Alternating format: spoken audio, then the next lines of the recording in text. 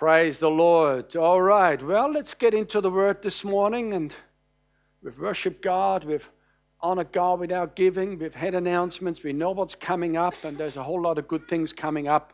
And let's now get into the word. And let's allow God to feed our spirits through the preaching and the teaching of the word. And allow God to instruct us and to give us revelation and insight. A number of weeks ago, by the way, the message that Peter brought last week, how good was that? Speaking about Israel and the church, and because we had some discussions around that in our small group meeting on Friday night. In fact, we had our last small group meeting on Friday night as we are moving up towards term break and so forth, and just had a wonderful time discussing the content of the message. And we also had just a fantastic time listening to different people's testimony of how they got saved. And it was like, it was just almost like emotional moments there, how God just moved in people's lives and brought them to a place of salvation. And how good that is to hear how when people get saved. And if you're here this morning and you don't know Jesus, then I'd encourage you not leave this place until you're thoroughly born again and thoroughly converted, because that's where the good life is. In fact, I'll be speaking about the good life very shortly. And how do you know that if you got a good life right now, it can always be better? Good life can always be better. There's bad, there's good, and then there's best. And God wants us to have the best. And so with that, let me start by reading again our key scripture for the series of messages in Proverbs chapter 29, verse 18. And it's in your outline, and it's also on the screen behind me. It says, "Where there is no vision, the people are unrestrained, but happy is he who keeps the law." So this is now the third message on what I have called the series of messages called the power of a vision. And prior to that, Pastor Vanessa has been speaking about vision and visualizing and so forth. And all of that is a package deal, if you like. God's still speaking to us about the power of a vision. And I'll briefly recap before we start to cover new ground. But we said the people that haven't got a vision for their life live unrestrained and undisciplined lives. But people that have a vision for their life, they live a disciplined and a focused life. We said that a vision is a snapshot of the future. And you soon get the idea as to who's got a vision or not, because people that live unrestrained, unfocused lives, they haven't got that snapshot of the future. But God wants to give every one of us a vision for a better future. We said that a vision is a mental image seen through the eye of our imagination. Sometimes when we talk about vision, people think that, you got to fall down and go into a trance to be able to see a vision. And there are visions like that. But we can all just for a moment begin to imagine what a better day would look like. And having the issues and the problems that we're dealing with right now solved and moving on into a more glorious future. Our imagination is a God-given faculty.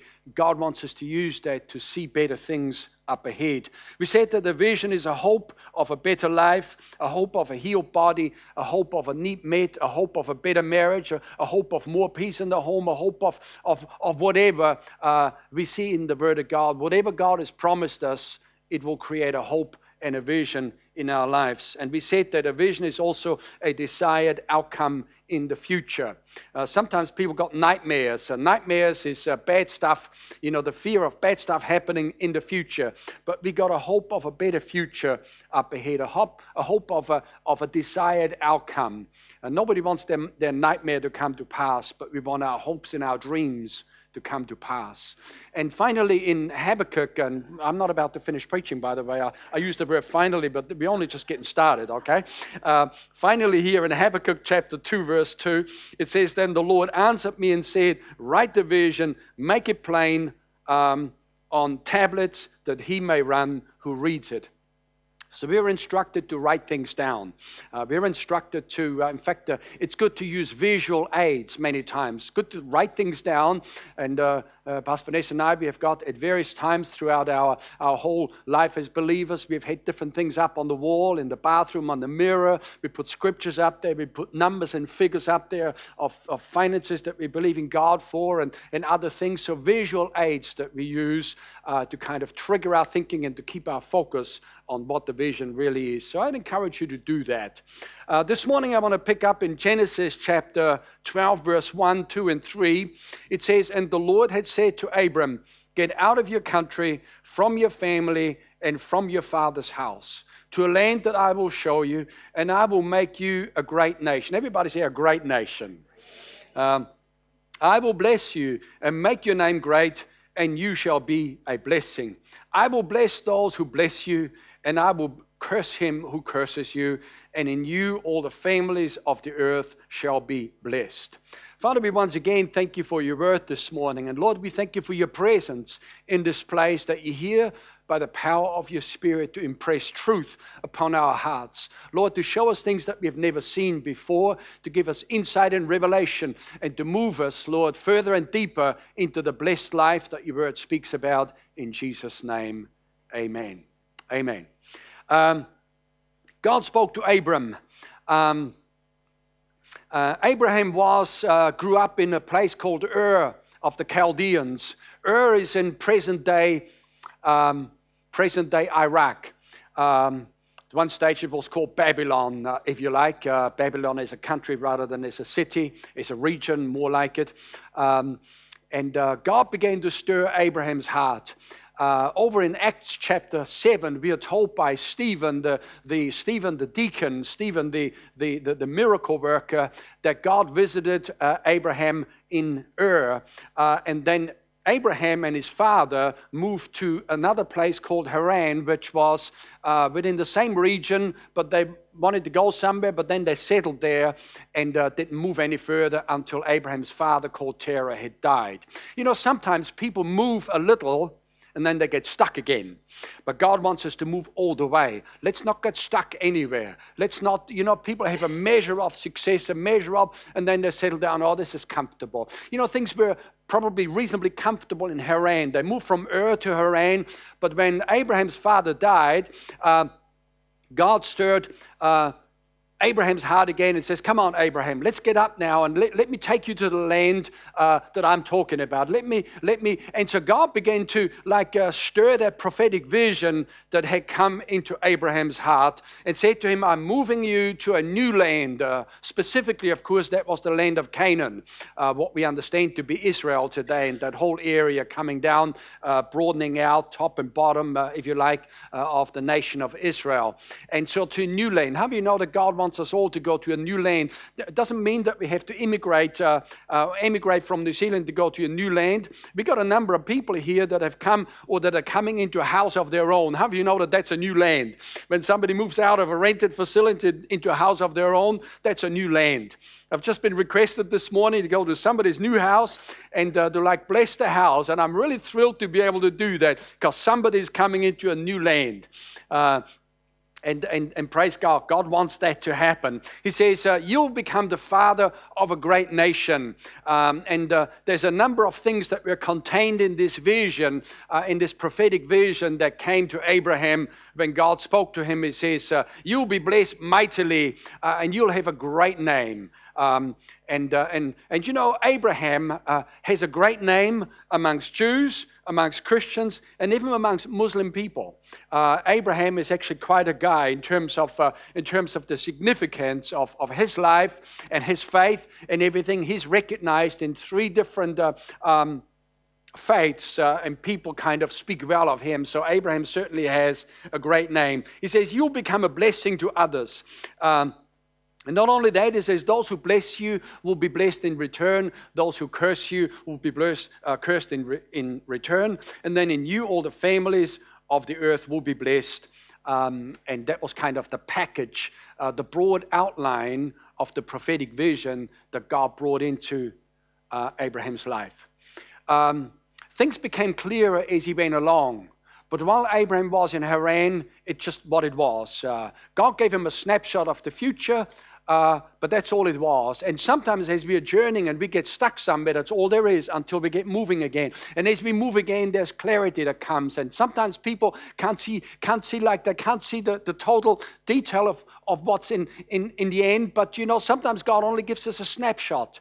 If Vanessa and I, if we had seen everything that we was going to do when we first started out, and we just had a desire for the Word, and we signed up for Bible college, I think we might have been almost like being overwhelmed with the detail of it, but we just had a desire to go somewhere and to do something and to make our lives count.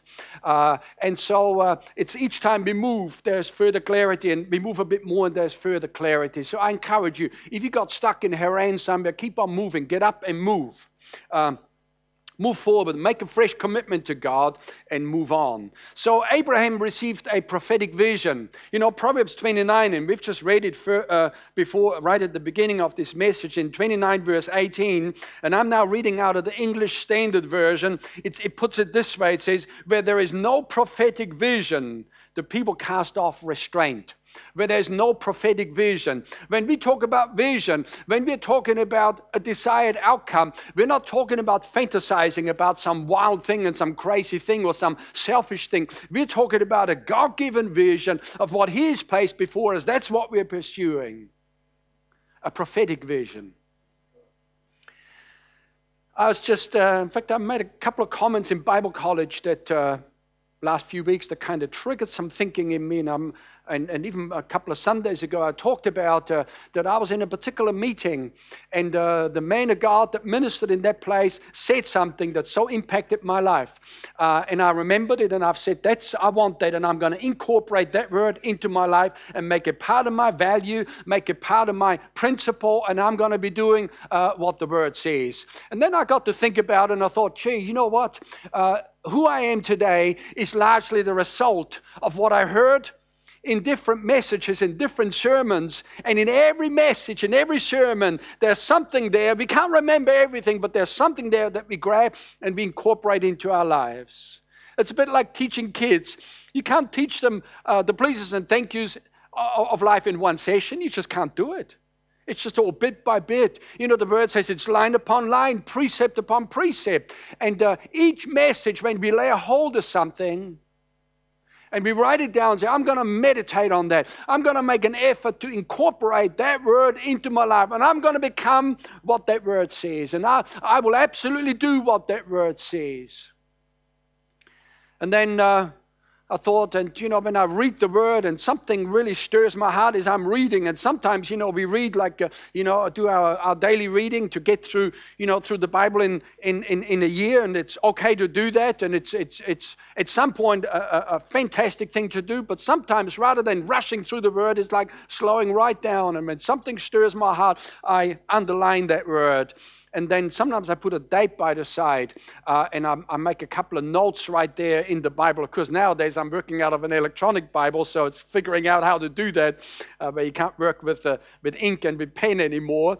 But then I think I'm going to claim that this is what the Word says about me, and I'm exactly that. This is I'm going to lay a hold of that, and this is who I am. And it might look everything but if God says this is who I am, then I've decided to believe God. And so we are, in many respects, the result of words, messages, sermons that we've heard, the Bible that we've read, and we've incorporated that into our thinking, into our practice, into our value system, and so forth. And it's become part of our prophetic vision.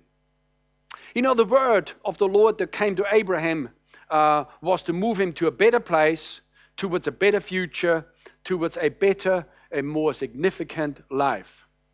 Each time when the word of the Lord comes to us through teaching and preaching, it is for the same purpose. It is to move us to a better place. And you might be in a good place today, but God has a better place. The word is to move us into a better future. People say, I'm doing all right, but God's got a better future. Some people say, my life's not good at all. Well, God's got a good place for you. And towards a better and a more significant life. A significant life is not a life where somebody makes a name for themselves, But how can we impact other people's lives? That's what significant is. We need to move beyond ourselves. God says to Abraham, I'm not only going to bless you, but I'm going to make you a blessing to other people. And in you, all the families of the earth will be blessed. So once we move outside of our own needs and outside of our own deal and outside of our own rut, so to speak, it's thinking about other people as to how we can bless other people. That's when our life will become more and more significant. Once again, many people have a reasonably good life, but God wants it to be better. Everybody say better. All right. God knows how to make it better. And He uses His word to move us into it.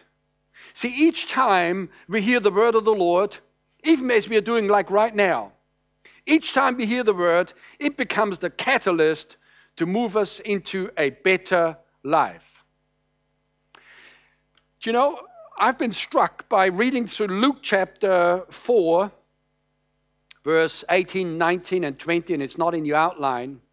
But Jesus got up in the synagogue in Nazareth, and He says, the Spirit of the Lord is upon me, because He has anointed me to preach. And it struck me that people want God to do many things for them. But the primary way that God brings answers into our lives is through the teaching and the preaching of the Word. You ever thought about that?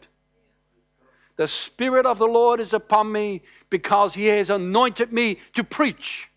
Jesus primarily spent His life before His death, before His crucifixion, teaching, preaching, and yes, He went out to heal, and yes, He laid hands on the people, and yes, He cast out demons, but the primary aspect was in the teaching and the preaching of the Word. I've come to proclaim liberty to the captives, and recovery of sight to the blind, to set at liberty those that are bruised, those with a broken heart, and to proclaim the acceptable year of the Lord. And the acceptable year of the Lord was the year of the favor of the Lord. Not a calendar year as we understand it, but a whole period that Jesus initiated when He came. And that period will end when Jesus Christ returns to this earth, and specifically to do with the rapture of the church. So the word of the Lord, people say, it's not what I need right now. I don't need a word. I need money. Well, the word will teach you how to get money. Say, that's not what I don't need. I don't need a sermon right now. I need a better marriage. The sermon will teach you how to have a better marriage. Because I haven't got time for that right now. I got so much going on in my life. I'm just, my house is in a mess. My home life is in a mess. The word will teach you how to have peace in your home. And we're not blessed by only hearing it, but we're blessed by doing it. I tell you, I've said this before, but I'm so intensely satisfied by family life and having kids around, because all of us are grown up. All of the kids are grown up now, and now we got grandchildren, and then we get, just it's just an intense satisfaction attached to all of that. But that didn't come about by itself. It came about by doing what the Word says, allowing God to teach us in regards to how to relate to one another. And with our guest speaker speaking to the men, it's all about relationship. How do I relate to my family? How do I relate to my wife, my husband, my kids, my parents, and the wider far now? And how do I relate to brothers and sisters? And you see, relationships means relating to one another. And if you're not relating to anybody, you got no relationships. So the word of the Lord is always the catalyst. Every message that I hear, whether that's in live, in a Sunday service, or in a workshop, or in a seminar, or in a special meeting, or whether I'm listening to a CD or to a podcast online, every message I want to get something out of it that I'm able to take away and say, I'm going to incorporate that into my life. I'm going to be a doer of that word. And many times, we just get reminded of what we've already heard before, but think, I might have slackened off a bit in this area. I'm going to make an effort now to do what that word says. And so as soon as I make that commitment, I'm on my way to move into a better life.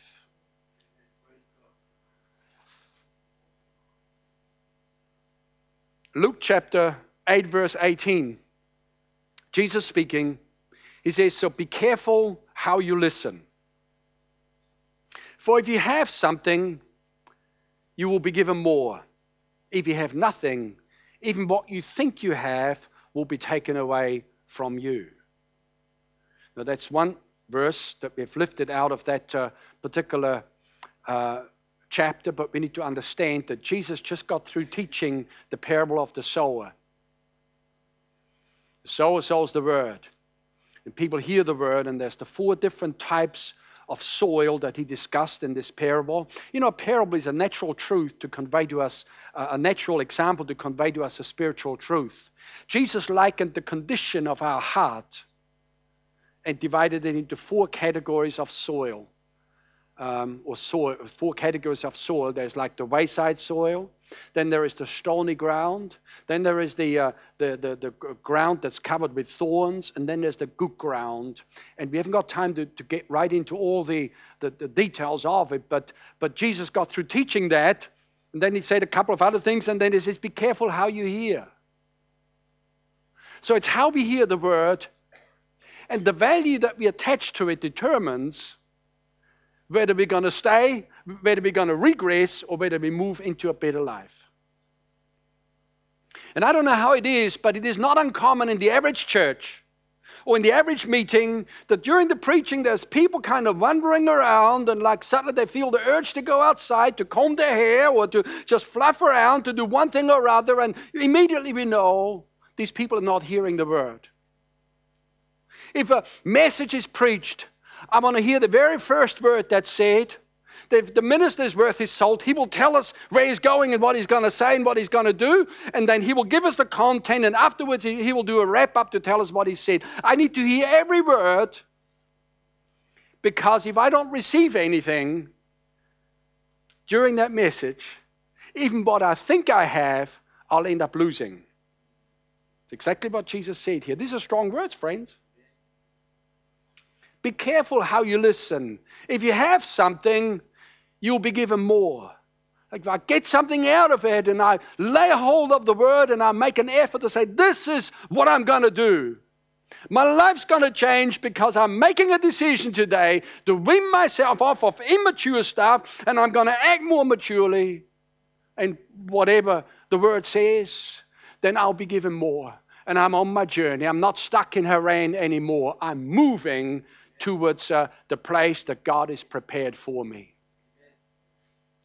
But if I fluff around and I take an immature approach to the word and say, one man said, I've heard it all before. Bad attitude. Bad attitude. Immediately I know that what this man thinks he has, even that will be taken away from him, because he's not hearing the word with the intensity and the value attached that Jesus wants us to attach to his word. So the 4 different types of soil. A quick summary again. Many of you know the parable. The wayside soil is the seed of the word that was trampled on. No care was taken. It was just thrown down any old where. A careless approach to the word, not really all that keen to bring anything forth. Yeah, we heard it. And the Bible says as soon as the word was sown, the devil comes and steals the word. It's just gone. Sometimes before people are out the door, the devil has already stolen the word, which is a real tragedy. Because everybody hears the word in terms of their natural ears, but we got spiritual ears, and we attach a value to this word that God's bringing into our life to bring forth a prophetic vision to live a significant life. The second soil is the stony ground, where the seed of the seed of the word couldn't take root. It sprang up, and people were initially excited, but when there was persecution to the roles because of the word, it just all wilted and it never produced anything. By the way, Jesus says if we don't understand this parable, we will not understand any of the other parables either. This is like the parable of all parables. This is the mother of all parables. That's really what Jesus was saying. All right? You understand this one, then you can understand the others. You don't understand this one, then the others will not make sense either. The third type of ground is the thorny ground, where some of the seed fell amongst thorns, and the thorns choked the word. And I'm not suggesting that thorns are stronger than the word, but it's not down to the word or to the seed, it's down to the condition of the heart that determines whether we're going to bring forth or whether it'll just be same old, same old. People sometimes walk around the same mountain over and over and over. And it's like what they did in the wilderness. God says, I'm moving you on into the promised land. A journey that should have taken 6, 7, 8 days at the most from Egypt on into the promised land, 40 years. Going around in circles. Why is that? People didn't listen to the word. They did not attach value to what God was speaking into their lives. Promised land was sitting there waiting for them all along, a place that God had prepared for them. A land flowing with milk and honey. But they just walked around the same old mountain. And some of them camped, said, we want to stay here. And sometimes people do that. They find something and they've come to a good place and say, we want to stay here, but we're always journeying. The Bible tells us we're all pilgrims in this life. Finally, the last type of soil is the good ground, where the seed of the word grew and produced, and they brought forth. In one gospel there, it speaks about some 30, some 60, and some 100-fold. So if I want to be a producer, I need to hear the word and I need to keep it. And I need to clear away the thorns. I need to clear away the unforgiveness. I need to clear away the stuff that the devil tries to bring into my life through nightmare and try to scare me of the future. Say, no, devil, I've got a glorious future. For me, life's going to get better and better. I will not have you fill my heart with fear, devil. I will not think about accidents and calamities, because the Bible says that 1,000 may fall at my side and 10,000 at my right hand, but it shall not come near me. Psalm 91. Because that's the word. That's the prophetic vision.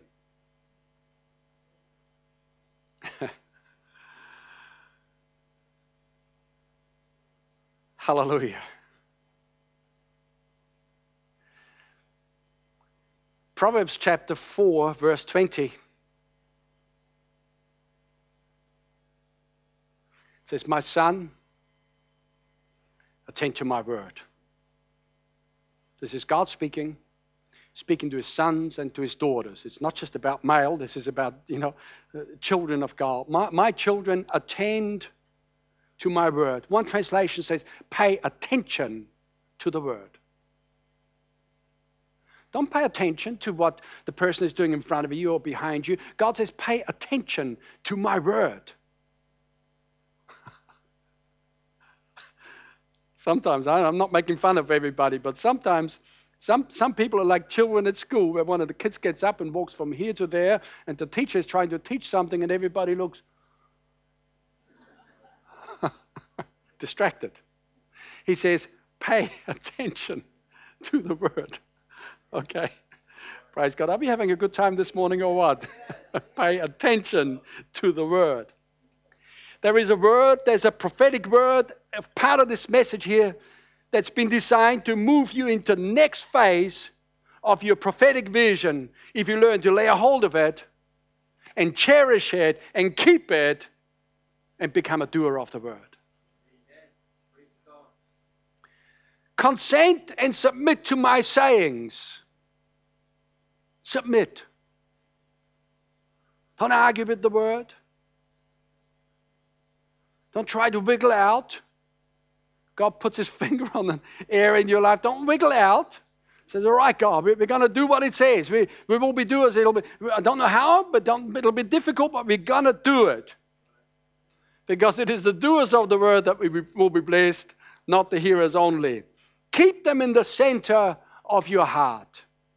See, the word only produces in the center of our heart. It doesn't produce around the fringes, around the edges of the heart. That's the wayside soil that just the devil comes and steals the word.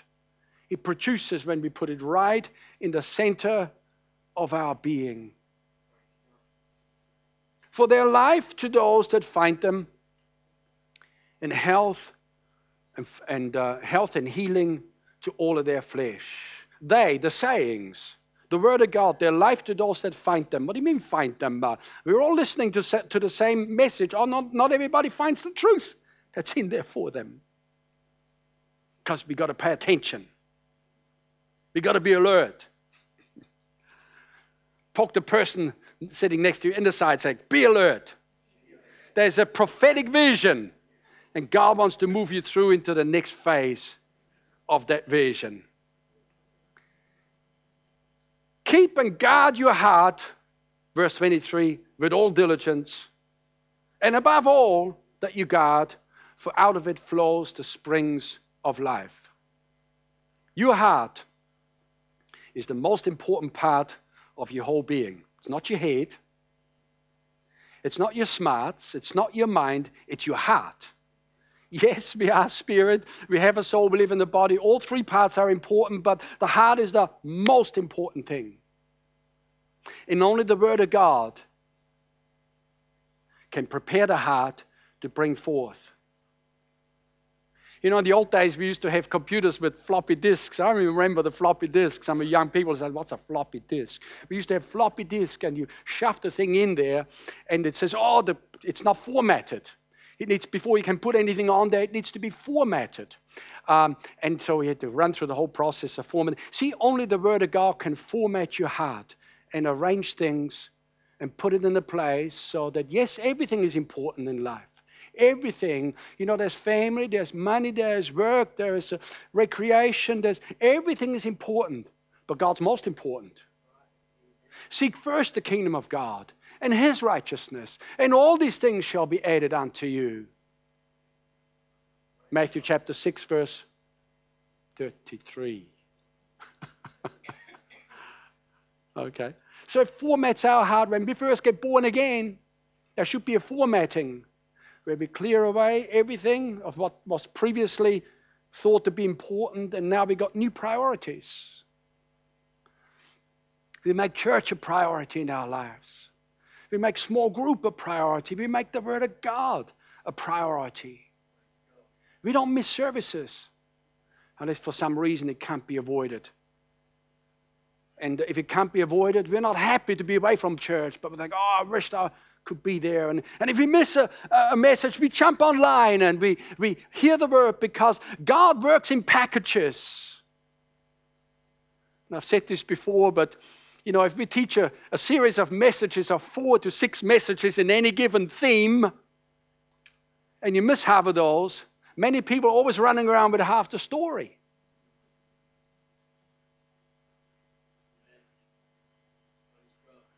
Half the story.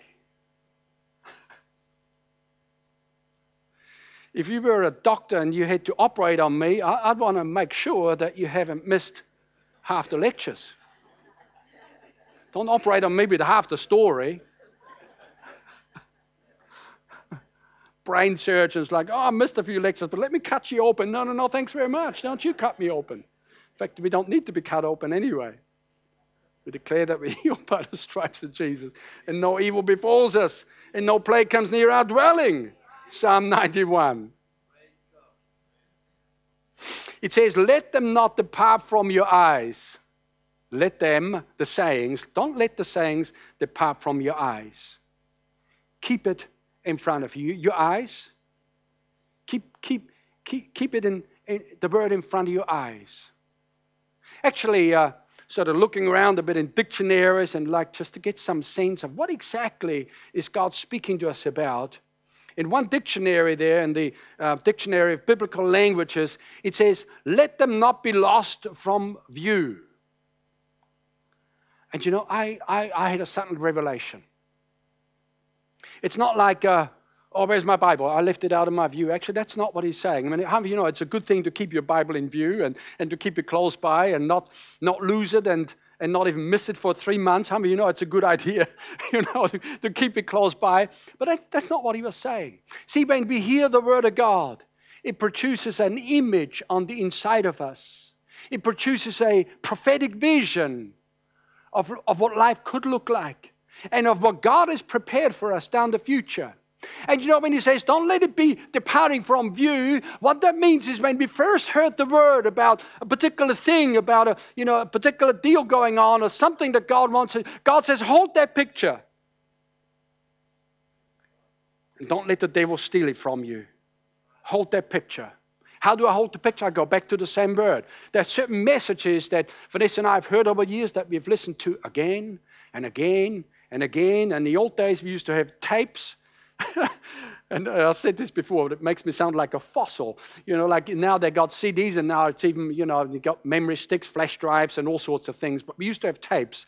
And tapes would actually wear out. We've worn tapes out. Just listen over and over because I wanted to retain that image, that prophetic vision that God had given me. When I heard that word, something sparked something off on the inside of me, and I wanted to retain that picture and not it go hazy and I get busy with other things and then I'm not headed in the same direction that God wants me to go.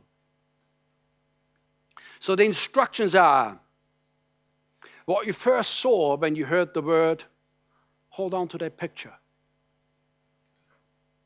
Hold on to it. Why do we buy CDs of messages so we can hear it again and see the same thing again? When I get a revelation, I immediately bring out my pad and I write it down and I date it. I write down the initial thought of what came to me. That's the snapshot of the future. I can pack it out later on, but initially I need to write down while it's fresh because God's speaking to me. And it's been said that the language of the Holy Spirit is visions and dreams. Pictures. We hear the word. We hear letters and words and sentences, but it produces pictures.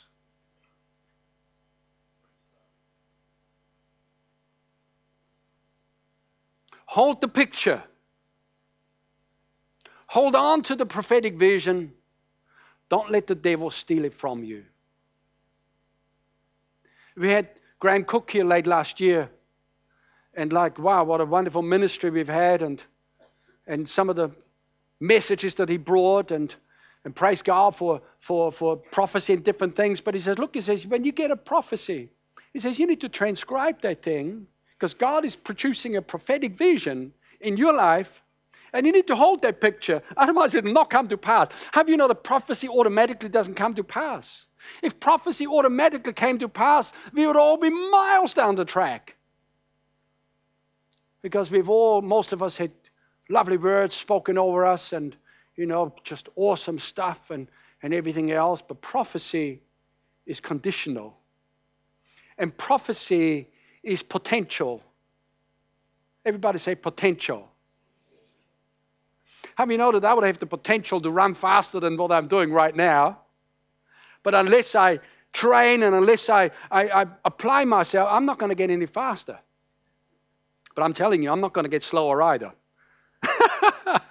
Praise God. So anyway, what I'm saying is, the word tells us to hold the picture. I nearly got myself confused there. Hold the picture. Don't let the devil steal the prophetic vision from you. Transcribe the prophecy. Go over it. And as Brother Hagin used to say, when he got a message from God to preach, he says God will give him the bones. And then he'll sit down and put the flesh on it.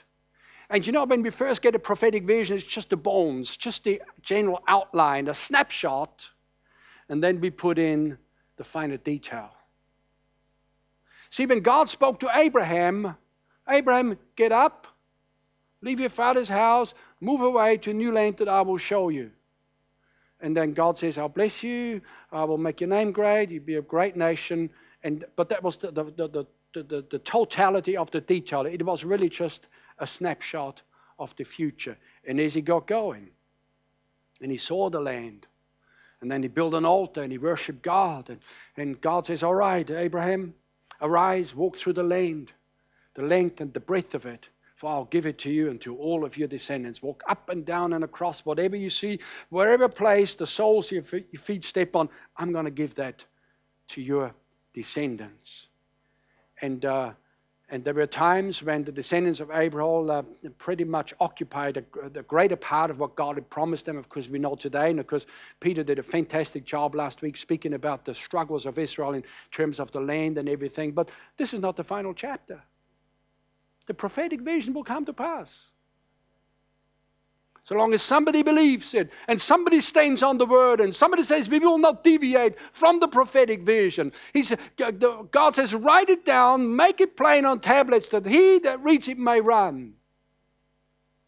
And he says, no, he says, though the prophetic vision tarries, though it waits, he says, don't be discouraged. It'll surely come to pass.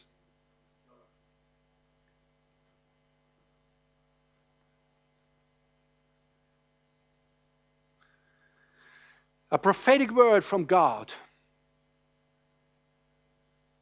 produces a prophetic vision. Don't let that vision depart from your eyes. Don't let it be lost from view through letting the devil steal the word. And that's the wayside soil. That is one of the conditions where people just wayside. I remember when I used to drive around on my parents' farm and doing some work on tractors and different things. And, there was fields all around the house, but certain stretches of the fields were like tracks where you'd run with the tractor and with the wagon and everything. There's no point in sowing seed on that stretch there because there was just sand there. Some of it was there was no growth at all. And the little bit of growth that there wasn't any good for anything. It's wayside, trampled over. Don't let the devil steal the prophetic vision through affliction and persecution. That's the stony ground where people initially get excited. But the Bible says because they have no root in themselves, they haven't cleared away the boulders of just bad memories and sometimes just, a broken heart and haven't got over it and haven't just still wallowing in their hurts and in their disappointments and harboring unforgiveness, which sits there underneath the soil. You don't always see it, but something happens and something triggers something off and suddenly the claws come out and that's stony ground.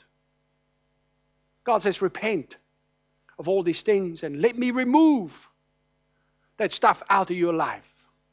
So the soil is clear not only on the surface, but deep down there's nothing left for the devil to hook into and to give you a hard time with. And don't let the devil steal it through the cares of this world, deceitfulness of riches, and the lust of other things. The thorny ground. The word was sown in amongst the word, and amongst the thorns. And the thorns are the cares of this world. Sometimes people sit in church and think about next week. How am I going to pay my bills next week? How am I going to deal with that thing? How am I going to deal with that? Listen, let the word just instruct you. And lay down your worries and your cares. It'll work out if we pay attention to the word, because that's the instruction. Pay attention to the word. Incline your ears to my sayings, God says. Don't let them depart from your eyes. Keep them in the midst of your heart, for they are life to those that find them and health to all their flesh. We're trusting in God. We're not trusting in the arm of flesh. We're not going to work it out in the natural. Most battles are won in the realm of the Spirit. In prayer. So be determined to keep the word and bring your prophetic vision to realization. There's certain things that Vanessa and I prayed about that some things just took multiplied years. Multiplied years. Before it finally came around. And when it did, oh, how good it was. How good it was. Stuff that went down that kind of rattled, just our family and everything. But God brings everything around. If we stand our ground and do what the word says and trust in Jesus to work it out. Certain things we can fix, but most things we can't. Just trust in God and He's the fixer of all things. He says, I'll come into your life and I'll fix all things. Just a paraphrase of Luke chapter 4, verse 19. Luke 8, verse 15, and this is the latter part of the parable of the sower. But the ones, meaning the words, that fell on the good ground are those who, after having heard the word with a noble and a good heart, keep it and bear fruit with patience. Bear fruit with patience.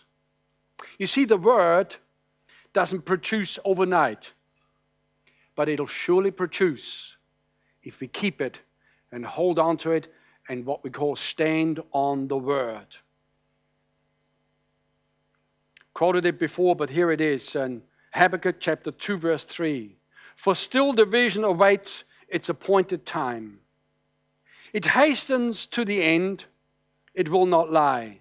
If it seems slow, wait for it. It will surely come to pass. It will not delay. God says, write the vision and make it plain, but there will be times when all it is a snapshot of the future. It seems slow, it seems a long way off, but God says, wait for it and be patient. It will surely come to pass. You'll surely have a home with peace in your home. You'll surely have a healed body. You'll surely be able to pay your bills and more. You'll surely experience the better life that the Bible speaks about. So we are told over and over in the Word to not lose heart and to get discouraged. Do not grow weary in doing good, for in due season you will reap if you do not faint, if you do not lose heart. Galatians chapter 6, verse 6, 7, 8, thereabouts. Do not grow weary. Do not grow weary. Sometimes we seem to go on for weeks and for months. There appears to be no changes.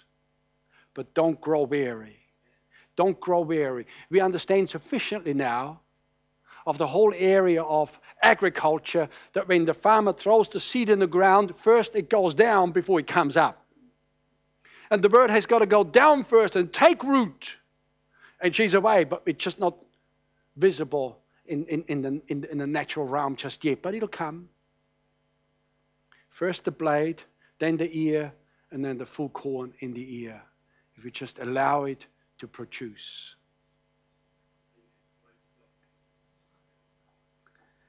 Just quickly now, Joshua chapter 1, verse 8, just to reinforce what we're talking about.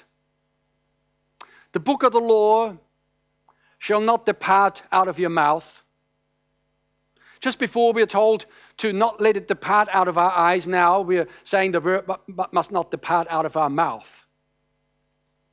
But you shall meditate therein day and night, that you may observe to do according to all that is written therein. For then you will make your way prosperous, and then you will have good success. God's got a prosperous life for you and a successful life. If we take the word, and meditate upon it. As I said before, in Proverbs, Proverbs chapter 4, we were told to not let the word depart from our eyes. Keep the vision. Now it says, don't let it depart out of your mouth. That speaks about the confession of the word. Are you confessing the word on a daily basis as part of your spiritual discipline? Because if you're not, I'd say start today. It's part of the process of moving you towards the prophetic vision and moving the prophetic vision towards you.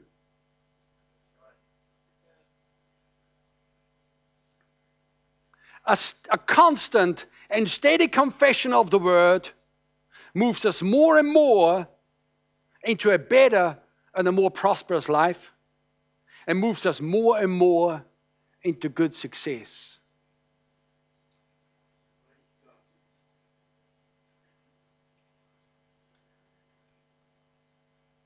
See, meditation involves the confession of the word.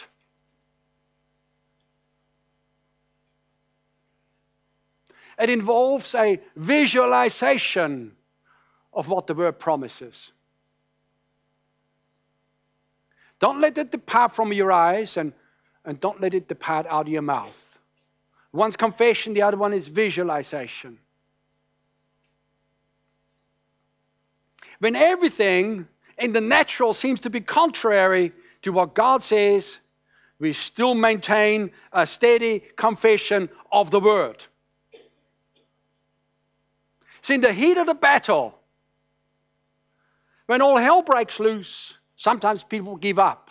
But you see, persecution and affliction arises because of the Word's sake. Because the devil knows that the Word will bring forth, if he leaves it alone and we manage to keep it, so he comes after us. It stirs up trouble. So people give up. This is just too hard. The Bible says the way of the sinner is hard. Our life's not hard. Sometimes seems that way, but Jesus says, come unto me, all you who labor and are heavy laden. And he says, and I will give you rest. For my burden is easy and my yoke is light. We just carry too many things many times. That's when it gets heavy. Cast your cares upon the Lord, for he cares for you. 1 Peter chapter 5, verse 7 and 8. I used to be a warrior. Now I don't worry. I can't be tempted to worry anymore. I just can't produce anything through worry other than more gray hairs, and I don't want more of those, so I just leave it alone. It'll work out. If we do what the Word says, we confess the Word, it'll work out. Certain things I can do in the natural, but certain things I can't change. It's the God factor that changes things. It's the Word that I speak that plows the ground and redirects my life into the place where I need to be. Book of James tells us that our tongue is like a rudder of a ship. And we know that ships are driven by fierce winds, James tells us. Because nowadays, sailing boats, nowadays we've got, said steamboats, we've passed those as well. We've got engines and everything. But still the rudder hasn't changed. That's just whatever they had in the early days, way back, before they had any engines and just sailing boats, they had the rudder. And the rudder at the back of the ship, typically, the size of it in relation to the whole ship, it's only a little rudder. But that rudder determines where the ship's going to go, not the fierce winds that drive the jolly thing. And James goes on to say that our tongue is only a little member.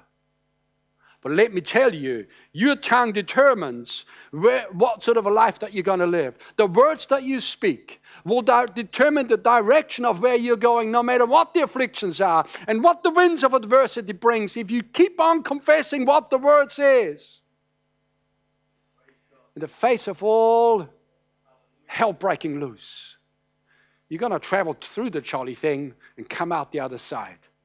It's like a good friend, praise God, our good friend Don McDonnell says, if you find yourself in hell, he says, don't stop. He says, keep going.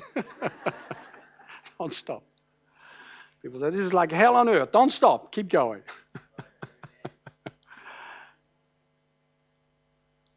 Speak the Word. Speak the Word. In the face of all opposing circumstances. You look at your money situation, look at your bank account, it's just not looking good. Speak the Word. If you're a tither, say, I've got tither privileges. My God supplies all of my needs according to His riches in glory by Christ Jesus. I'm blessed coming in and I'm blessed going out. I'm blessed in the city and I'm blessed in the field. All the promises of God in Christ are yes, and all of them are amen. Speak the Word, speak the Word, speak the Word, speak the Word. See the Word, see the vision of what God showed you when the preaching of the Word. See, the Bible says that faith comes by hearing, and hearing by the Word. And that Word there speaks about the rhema, the proclaimed Word that produces faith in our hearts and sparks something off. It produces a picture, a hope. God says, hold on to that hope. Don't let it go. People go out into the streets and get to their car and things sort of just dwindle. But just write the vision, make it plain.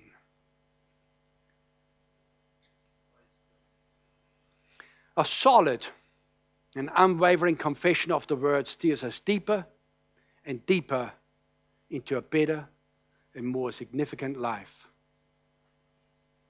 Don't back off. Don't back down. The word is stronger than any opposition that the devil can bring up. And the word is stronger to steer us out of situations that we got ourselves into because of wrong decisions that we've made. The word is stronger. The word brings restoration. Sometimes people experience brokenness because it's just bad decisions made. We can't blame the devil for everything.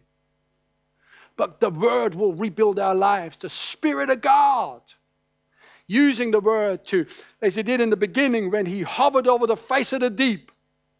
And there was just chaos and darkness there. But when God spoke the word and the Spirit of God was there and created light, God can turn night into day and a chaos into order. But it won't happen overnight.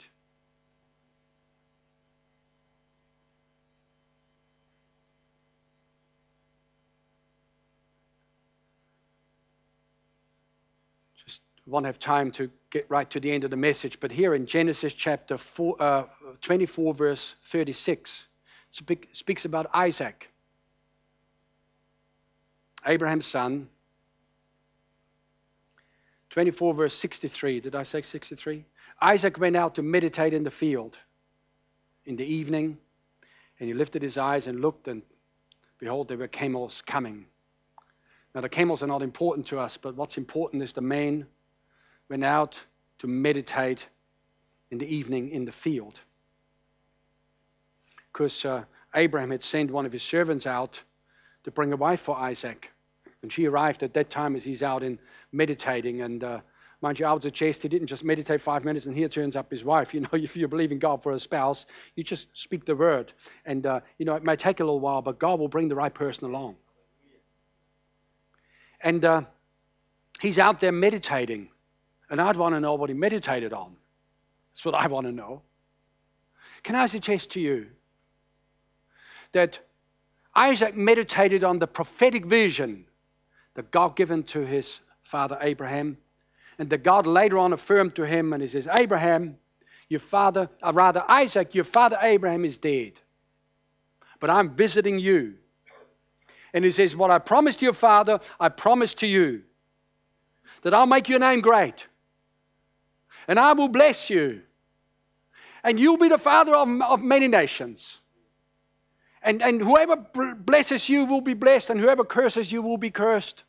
And in you all the families of the earth will be blessed, because the blessing was transferred on from Abraham to Isaac, and from Isaac to Jacob, and then to the whole nation of Israel. It was like a perpetual deal that God wanted to go on and on and on. That's what he meditated on. And the amazing thing is that the Bible says that there was a famine in the land.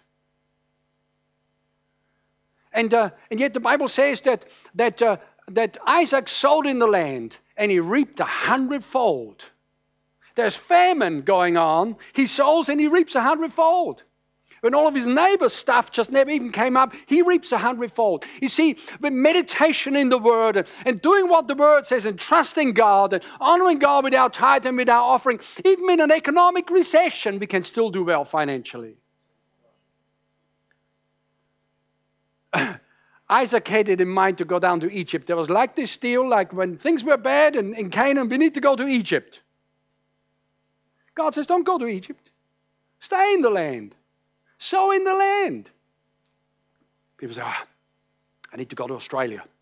I need to go to Australia. Australia is the promised land. No. If God tells you to go to Australia, let not me hold you back. But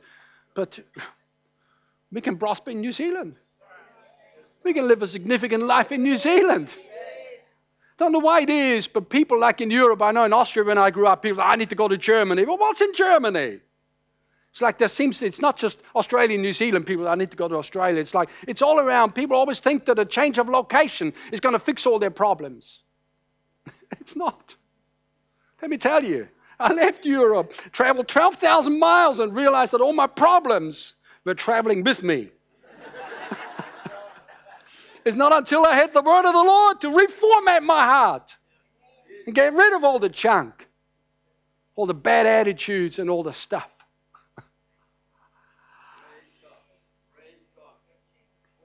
The word meditate, and I'll close with this, the word meditate, according to one dictionary, means to speak to oneself in low tones as a way to establish or clarify proper thought. To speak to oneself. See, when we confess the word, in some respects we are speaking to ourselves. But you know, the spirit realm is listening. The angels are listening. The demons are listening too. God's listening. God wants to know what you're saying. God wants to know if you held on to the prophetic vision or you're speaking a thing contrary to it. As I'm speaking generally, I don't know what the prophetic vision for your life is. I know it generally, but I may know for some of you the specifics. But as I say, you need to know that.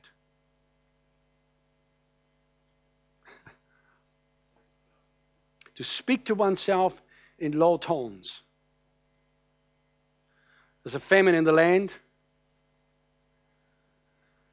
And Isaac sowed, and the blade came up. You know, the plant started to grow, but sometimes in famine, the plant grows up, but there's no grain anywhere. And Isaac is out in the field, and he's looking at these plants coming up and says, you're going to do well. Because God says that I'm blessed. And God says to stay in the land and not go down to Egypt. God says, sow in the land and I will bless you. And so, plant, I'm telling you, you are blessed. And he was just talking to himself and he's mumbling away. And you know, the word meditate means to mumble and to kind of almost speaking like under one's breath. Sometimes, if you were to hear me standing in the shower, not that you need to, the shower, I want to have a private shower, but if you were to listen, you'd hear mumbling going on, you'd hear a speaking in tongues, and then throughout the day at various times, it's just speaking the word. Speaking the word. Not in any way connected with what's going on at the time. In fact, many times the very contrary of what's going on in the natural. But I'm plowing a new direction for my life. Because my Bible tells me in the same way as the rudder of a ship, despite the fierce winds that try to push the boat into this direction, the rudder is able to push the thing into that direction. So it is with the Word of God. It carves out a blessed life for us in the midst of difficult circumstances. Praise God. We speak the Word. And we allow God to bring clarification to the prophetic vision. Write the vision. Make it plain. Use visual aids. Put something on your mirror. Put something on your fridge. Put a picture there. And whatever it is, use these things to hold the vision and to not let the devil steal it from you. Praise God. Let's just bow our heads and just allow the Spirit of God as we transition from the preaching of the Word. Some of you were getting pictures and visions almost as the preaching of the Word took place. It's like something got sparked off. And like suddenly well, it's a prophetic vision. Might mean you need to write a few things down. Hold the original thought. Capture the original image. Let your imagination pack it out a little bit with the help of the Holy Spirit. We don't fantasize, as we've said before, but we allow the Spirit of God to use the Word of God to paint on the canvas of our heart, to give us pictures and visions of what our future looks like. Hallelujah. Father, I thank you for marriages restored in Jesus' name. I thank you, Lord God, for health, for bodies restored in the name of Jesus. I thank you, Father, for pictures, Lord, of a prosperous life where people are able to pay all of their bills and beyond. I thank you, Father, that, Lord, you made us the head and not the tail, to be above only and not beneath. That we're not under the circumstances, we create the circumstances. Hallelujah. We change the circumstances. By faith, we move into a better day. By faith, we have a better marriage. By faith, we have a healed body. By faith, we live a significant life. Hallelujah. Thank you, Father. Praise God. Praise God. Wonderful Jesus. Wonderful Jesus. Thank you, Lord, for visiting your people afresh through visions and dreams.